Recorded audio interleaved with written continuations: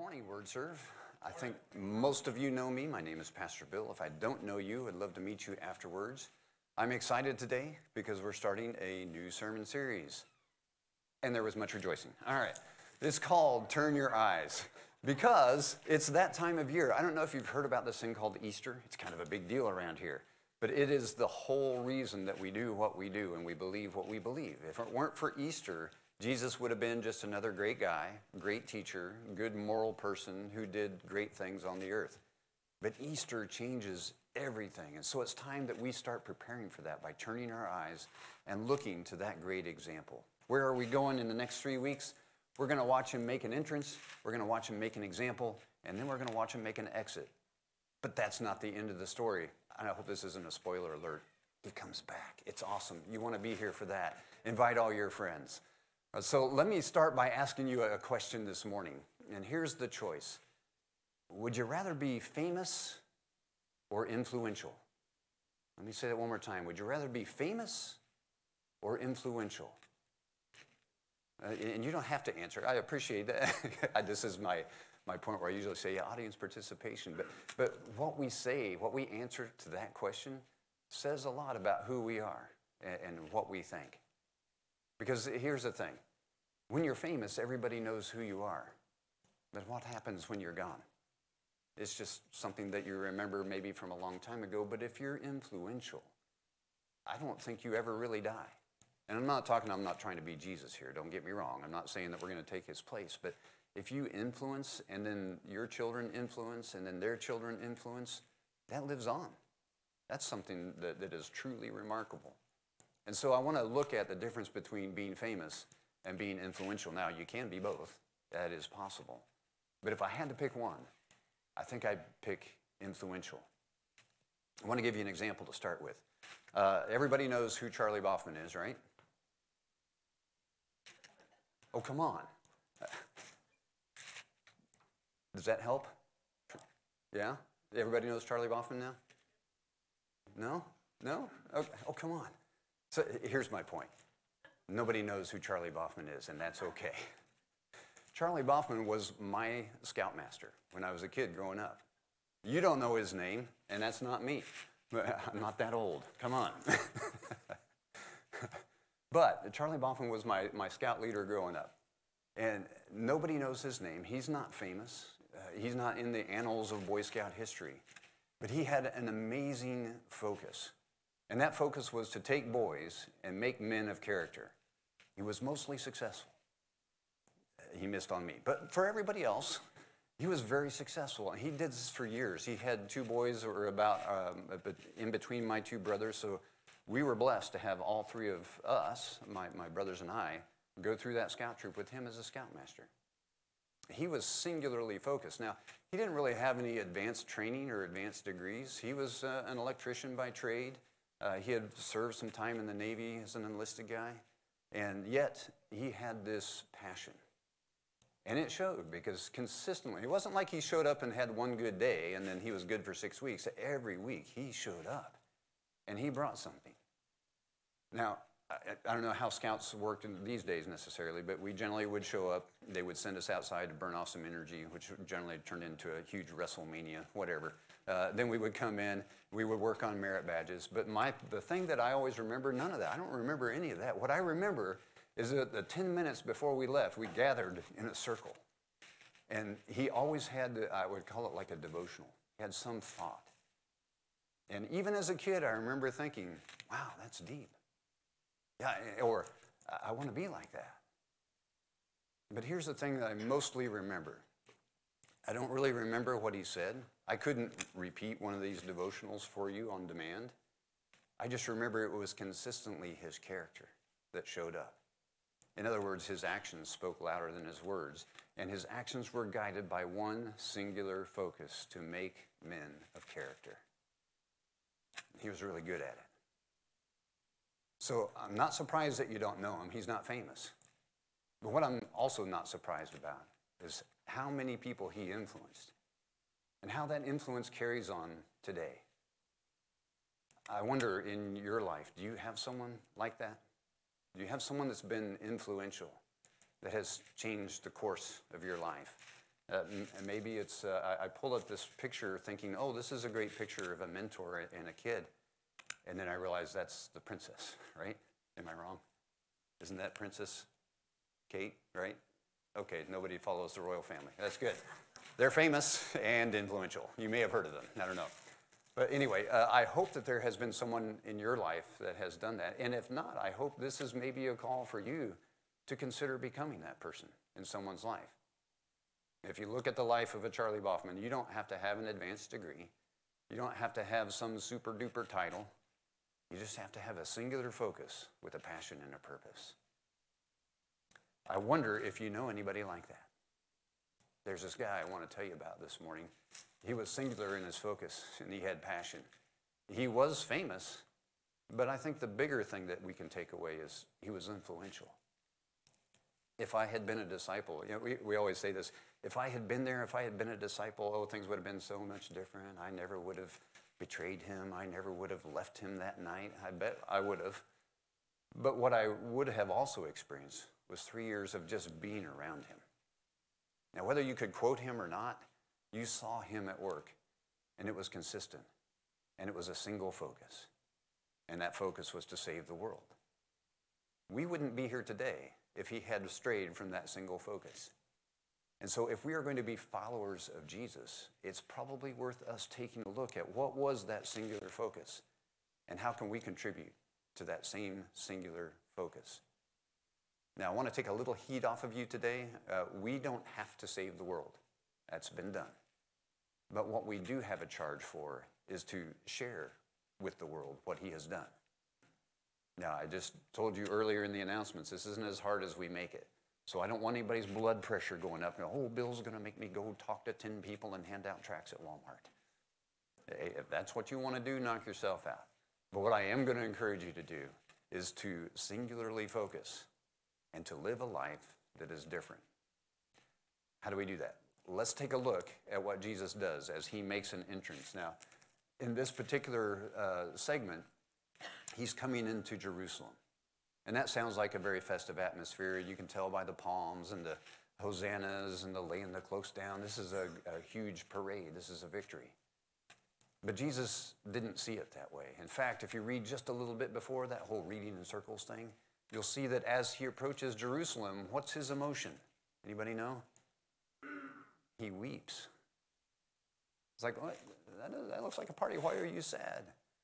And he weeps because he knows what's about to happen, that he's about to offer this tremendous gift and people are going to reject it. He's going to be crucified and killed and mocked. He knows this. If that were me and I knew that at that point, I would probably be doing the old U-turn, exit stage left. But Jesus says, no, I'm in. Singular focus to a mission. And because of that, we have gotten a tremendous gift. So let's take a look at his triumphal entry, as it's called, and let's pick apart some things that I want to take with us today. I'm going to be reading out of Luke chapter 19 if you want to play the home game. And I'm going to ask my tech friends to advance the slides because I cannot read and click at the same time. This is what the Word of God says. After Jesus had said this, he went on ahead going up to Jerusalem. As he approached Bethphage and Bethany at the hill called the Mount of Olives, he sent 2 of his disciples, saying to them, "Go to the village ahead of you, and as you enter it, you will find a colt tied there, which no one has ever ridden. Untie it and bring it here. If anyone asks you, 'Why are you untying it?' say, 'The Lord needs it.'" Those who were sent ahead went and found it just as he had told them. As they were untying the colt, its owners asked them, "Why are you untying the colt?" They replied, "The Lord needs it." They brought it to Jesus, threw their cloaks on the colt, and put Jesus on it. As he went along, people spread their cloaks on the road. When he came near the place where the road goes down the Mount of Olives, the whole crowd of disciples began joyfully to praise God in loud voices for all the miracles they had seen. "Blessed is the King who comes in the name of the Lord, peace in heaven and glory in the highest." Some of the Pharisees in the crowd said to Jesus, "Teacher, rebuke your disciples." "I tell you," he replied, "if they keep quiet, the stones will cry out." These are the words of God for the people of God, and for these words we are grateful. Let's unpack a little bit about what's going on there. Because as we look at this man of singular focus, he's faced with a whole bunch of distractions to that singular focus right here in this passage. And I want to pick apart, I want you to watch for these three focuses. We're going to start with the first one, this distraction to a singular purpose, praise. That's the first distraction. Now, we don't have a similar, well, we kind of do. Like when a team wins the Super Bowl or the World Series and you have the big hometown parade and people are doing the ticker tape parade, that's probably the closest thing we have to this. But this is even deeper because this is a people in persecution. They are tired of Roman rule, and rightfully so, because the Romans were not gentle, benevolent rulers. They could kind of crush a rebellion like nobody's business. They put people in charge that did their bidding, and maybe not in the best interest of Israel. And that's what the situation is. They aren't quite in slavery, but they aren't quite free either. And they're tired of Roman occupation. So when they see this person coming, this is their approach. Imagine the palm branch. Now to us, we just say, oh, well, that's probably what they had available. It's actually kind of a nationalistic symbol. It would be the equivalent of, no pun intended, but if the British were here, and we took American flags and started waving them, right? Like, come to the 4th of July. Seriously, right? I mean, didn't we? No. Anyway, so that's kind of, I didn't mean to pick on you guys, right? But that's kind of the message that they would have gotten, like, ooh, this is something that's unique to their culture, and there's something going on here. Now, when you throw cloaks down on the road, that is a very clear symbol that you're expecting royalty to come. You don't just waste a good cloak. I mean, it's not like you got a closet full. You got one or two, maybe, and you're going to throw it down for a donkey to walk on? This must be somebody pretty important. And so this message begins to come out, the cries of Hosanna. All this is saying, hey, here's something special happening. And don't forget that he had just come. After he said this, well, what did he say before? What did he do before? He had just raised Lazarus from the dead. So imagine being in this culture, tired of Roman occupation, not free but not slaves. And this person who has gotten fame just raised somebody from the dead and is headed to the city of David where he's riding on a donkey and fulfilling prophecy. Wouldn't you be excited too? Wouldn't you throw your cloak on the road? This is pretty easy stuff to go to Jesus' head, and it gets better. One of the most common things that they would say as people came to pilgrimage in Jerusalem was, blessed is he who comes in the name of the Lord. And so it's not uncommon as people come in for the high holy days that you would hear cries of, blessed is he who comes in the name of the Lord. But that's not what they're saying. Did you catch it? They changed the words just for Jesus. Let me read it to you. This is out of the Bible. I'm not making this up. Blessed is the King who comes in the name of the Lord. I didn't say that for just anybody. I said that for Jesus. Right in the face of Roman occupation, who said, there is no king but Caesar. King of kings and Lord of lords is Caesar. You think that might be a little high praise? A little inflammatory, perhaps? Yeah, absolutely. But they didn't care, because this is the man, and he's coming in. Now, you may be thinking, why the colt? I mean, if you're going to impress people, if you're trying to impress the Romans, who, when they did these things, by the way, it was usually in celebration of a huge victory in war. And when their generals came in, by the way, handy piece of news here, when they brought good news of a victory, guess what they called that? The gospel. So good news, victory. And when they came in, the general would ride up in front, and he would ride on the most impressive war horse they could find as a symbol of power and might. And they would recount the great deeds that had been done and the battles won, and the prisoners would be dragged in behind to show just how powerful they were.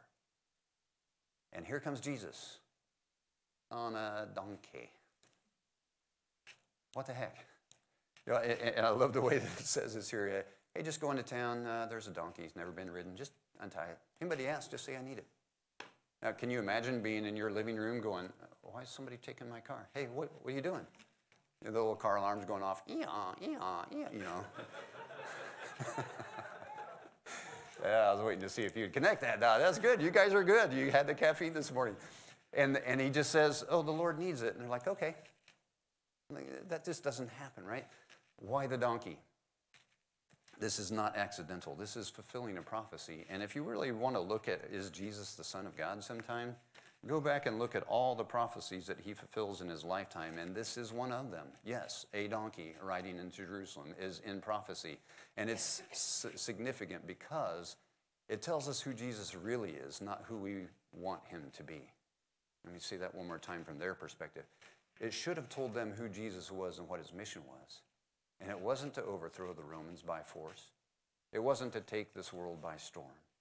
It was something much more far-reaching, maybe much more subtle, but definitely much more lasting. Let me read from Zechariah 9:9. This is the prophecy that is being fulfilled in this donkey. And then I'm going to read just a little bit more to tell you why Jesus isn't who they thought he was. Zechariah 9:9. This is the prophet speaking, God speaking to the prophet. Rejoice greatly, daughter Zion. Shout, daughter Jerusalem. See, your king comes to you, righteous and having salvation, lowly, riding on a donkey, on a colt, the foal of a donkey. Jesus is fulfilling prophecy. He knows this. And every good Jewish person that knows Scripture knows this. Why the donkey? I'm going to keep reading. This is God speaking to the prophet. I will take away the chariots from Ephraim and the war horses from Jerusalem. The battle bow will be broken. He will proclaim peace to the nations, and his rule will extend from sea to sea and from the river to the ends of the earth. See, Jesus comes to bring peace, not war. Jesus comes to restore, not to destroy. Jesus is singly focused on this mission, to restore and bring peace. That's why he's doing everything that he's doing. It's all a part of God's plan. But if he had listened to that praise, if he had said, yeah, I am the man, that's right, I'm riding on a donkey and I'm taking over Jerusalem, here I go, he could have done it. He was masterful enough. He had the crowd's enthusiasm. He could have whipped them up. He could have gotten alliances with some of the people who were a little more vigorous about what they wanted to do to the Romans. He probably could have done that. Thank God he didn't, because that would have been a temporal kingdom, a temporary thing that would have passed. That's not Jesus' style. And thank God it's not his style. So he doesn't let the praise get to his head. And if you think back, he's already been through this test before. When Satan takes him into the wilderness right before he started his ministry and said, look, I will give you all these kingdoms. He says, I'm good. No thanks. Got a bigger plan to bring peace and restoration, not just to this kingdom, but to the entire world. Jesus has a singular focus and purpose. He's not distracted by praise. He's also not distracted by the crowd's support. How many times have you gone through, especially if you're in a leadership position or a position of influence, and you kind of get that feeling that there's an expectation from the people that you're serving that you should be doing this or you should be doing that. And so you do that, even though it's against your better judgment or maybe, in some cases, heaven forbid, against your principles. Jesus doesn't bow down to these expectations, and they were very clear what they expected. They expected him to come in and overthrow the Romans. Hence all the stuff that we just talked about, palm branches, hosannas, cloaks on the road, all of that. That was their expectation. Jesus didn't bow down to their expectations, even though he knew that the same ones who said, blessed is the king who comes in the name of the Lord, just a short week later would say, we have no king but Caesar. The same voices that cried, Hosanna, Hosanna in the highest, would be shouting, crucify him, in the space of 1 week. He knew this. But he didn't change because he didn't want to disappoint the people. He had a singular focus on a singular mission. Then the last thing that could have distracted him but did not was fear. Did you hear the Pharisees? They caught the fear first. Jesus, man, you need to tone it down. Tell your people to stop shouting. The Romans are going to notice. Have you seen what they do to people who stir up unrest? They're going to come and crush you and us. We might lose our jobs. If we can't control you, they will take us out of power. Tell your disciples to be silent. And what's Jesus' answer? Oh, you're right. I didn't think about that. Oh, I'm so sorry. That's not in here. What's in here is, I could tell them that, but hey, even the stones are going to cry out. You can't stop this. I actually thought about titling the sermon, Can't Stop This. Yeah, but I didn't, fortunately for all of us. You can't stop this. Even the stones are going to cry out. Jesus wasn't afraid, but he had reason to be. I mean, just before this too, again, reading in circle in Bibles, did Jesus know what he was facing when in Jerusalem? Absolutely, he did. He tells his disciples before he goes there, hey, this is what's going to happen. I'm going to be handed over. I'm going to be flogged. I'm going to be put to death by Gentiles. But on the third day, I'll be back. Right? This is movie day or music. I don't know what. You decide. He tells them this. He knows. He has a reason to be afraid, but he goes ahead because he has a singular focus on a singular mission. Now, lest you think that this is some boring thing that doesn't apply to you, just pause for just a minute and think, what was the singular mission that he had? The singular focus that he had. It's you and me. He knew about us, even as he knew about all the stuff that was about to happen. He could have seen the cross. He saw the suffering and the pain and the mockery and everything else. He saw all of that, but he also saw beyond that because he tells his disciples, on the third day, I will come back. He saw a day where people would be sitting in Word Serve Church hearing this story, hearing about this singular focus. He saw this. Actually, let me rephrase that. He sees this. He's our living hope, not our formerly really nice guy that didn't make anybody mad Savior. Singular focus, and that's us. So what do we learn from this? What can we do? Well, I think it's time, Word Serve, that we made the main thing the main thing. And what do I mean by that? I heard an interesting statistic. They said they interviewed several pastors of larger churches in North America, and they asked them, what is your measure of success? And the top categories were how many people are in the seats, how much giving, it gets better, how much square footage in our building. You think Jesus cared about any of that? Jesus cared about changed lives.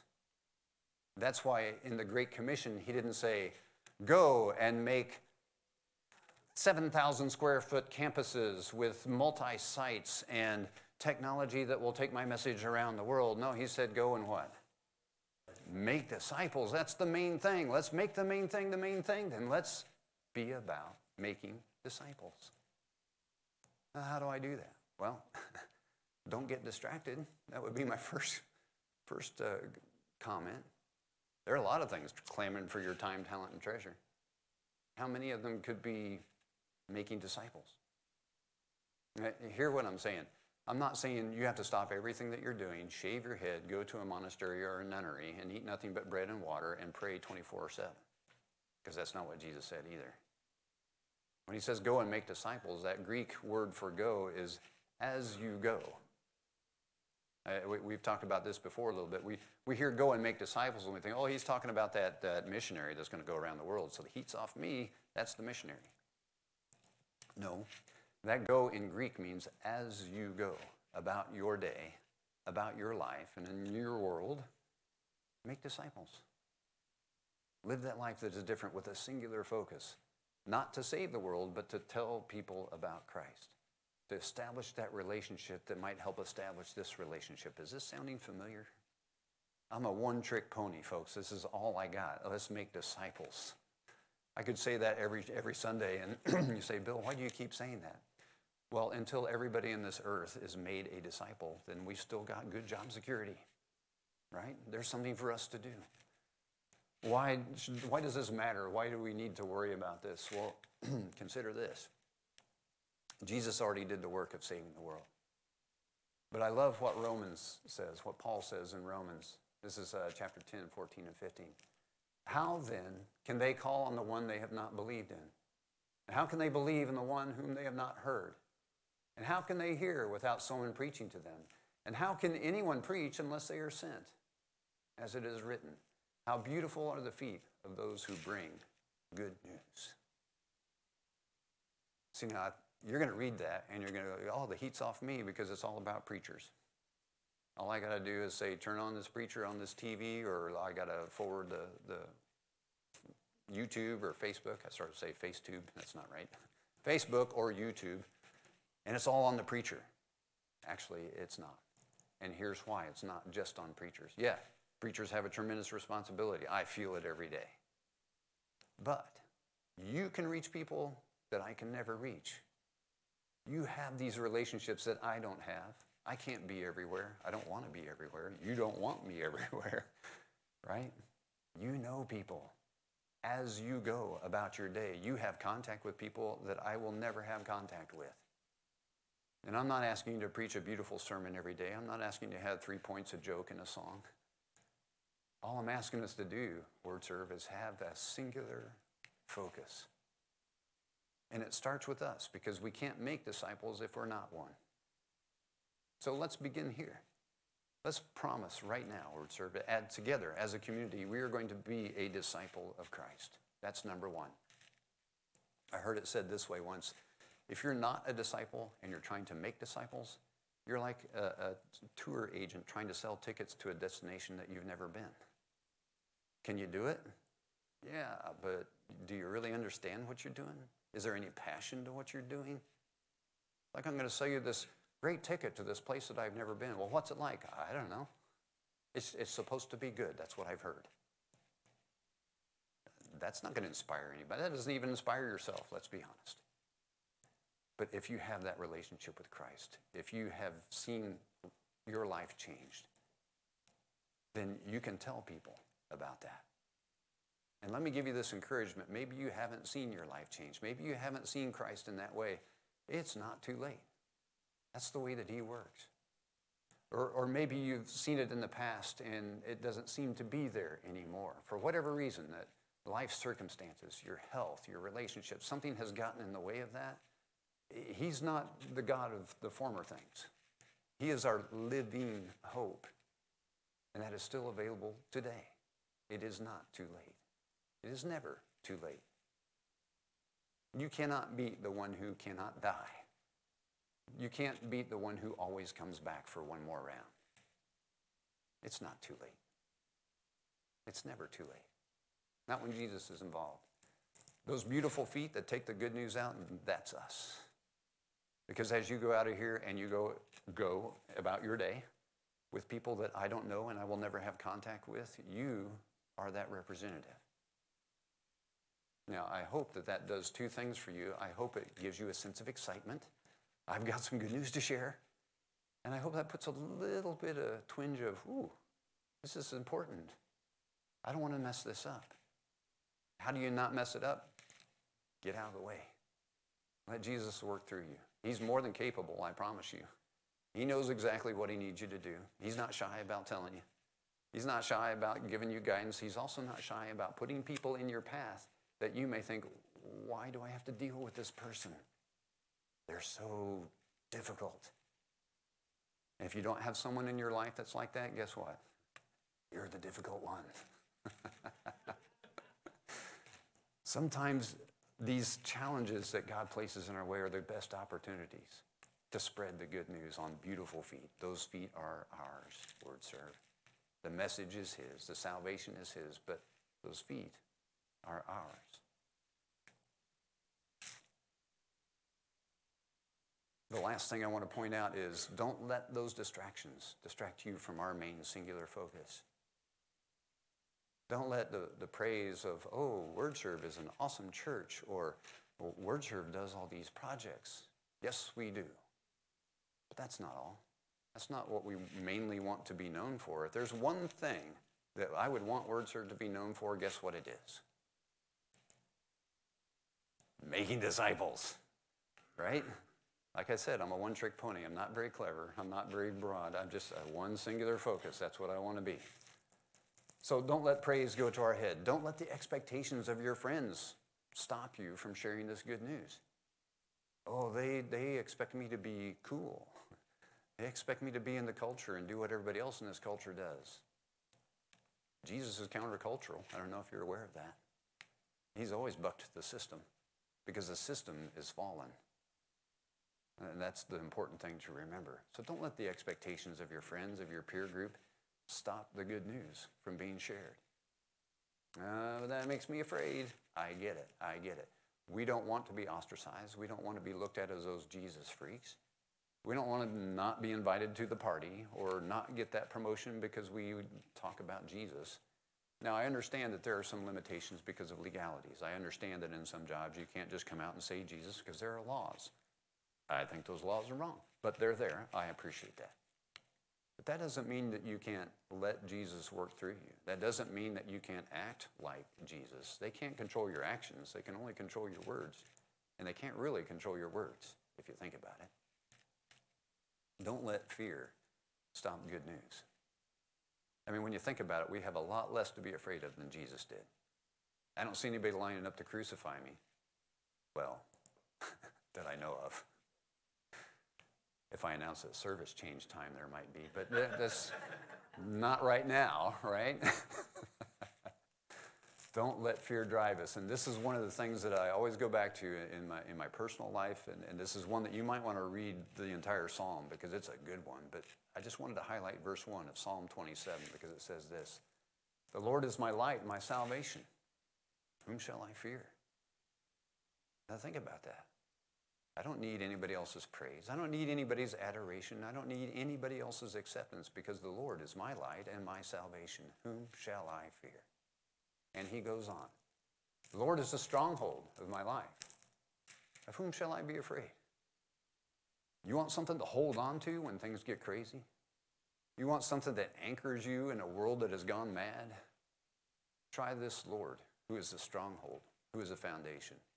If you have that, of whom shall you be afraid? Answer, no one. That's powerful stuff, folks. And that is good news that we have. So I pray that we would be people of singular purpose and that maybe we might even start with a thing called these spiritual questions. You can find them on our website. You can find them on social media. I want to empower you to be beautiful feet that take good news. And here's the cool thing about the society that we live in. They can be literal feet. You can walk across to those neighbors, to the people you work with, to your family, to your neighborhood, at your job, whatever. And you can ask some of these spiritual questions because there's no law that says you can't say, hey, what gives you the strength to keep going day to day? It's not against any law. And there starts the spiritual conversation. But here's the beauty of the technology that we have today. Those feet can be beautiful on Facebook, Instagram, Twitter, email, YouTube.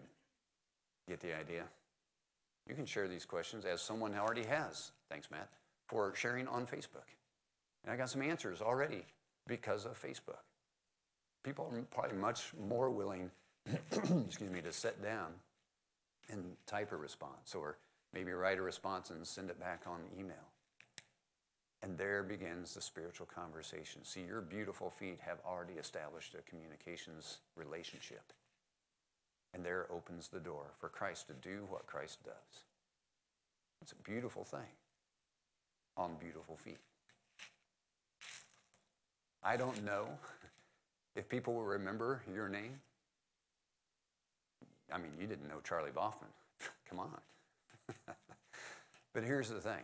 It doesn't matter if they remember my name or your name. It only matters if they remember the name of Jesus Christ.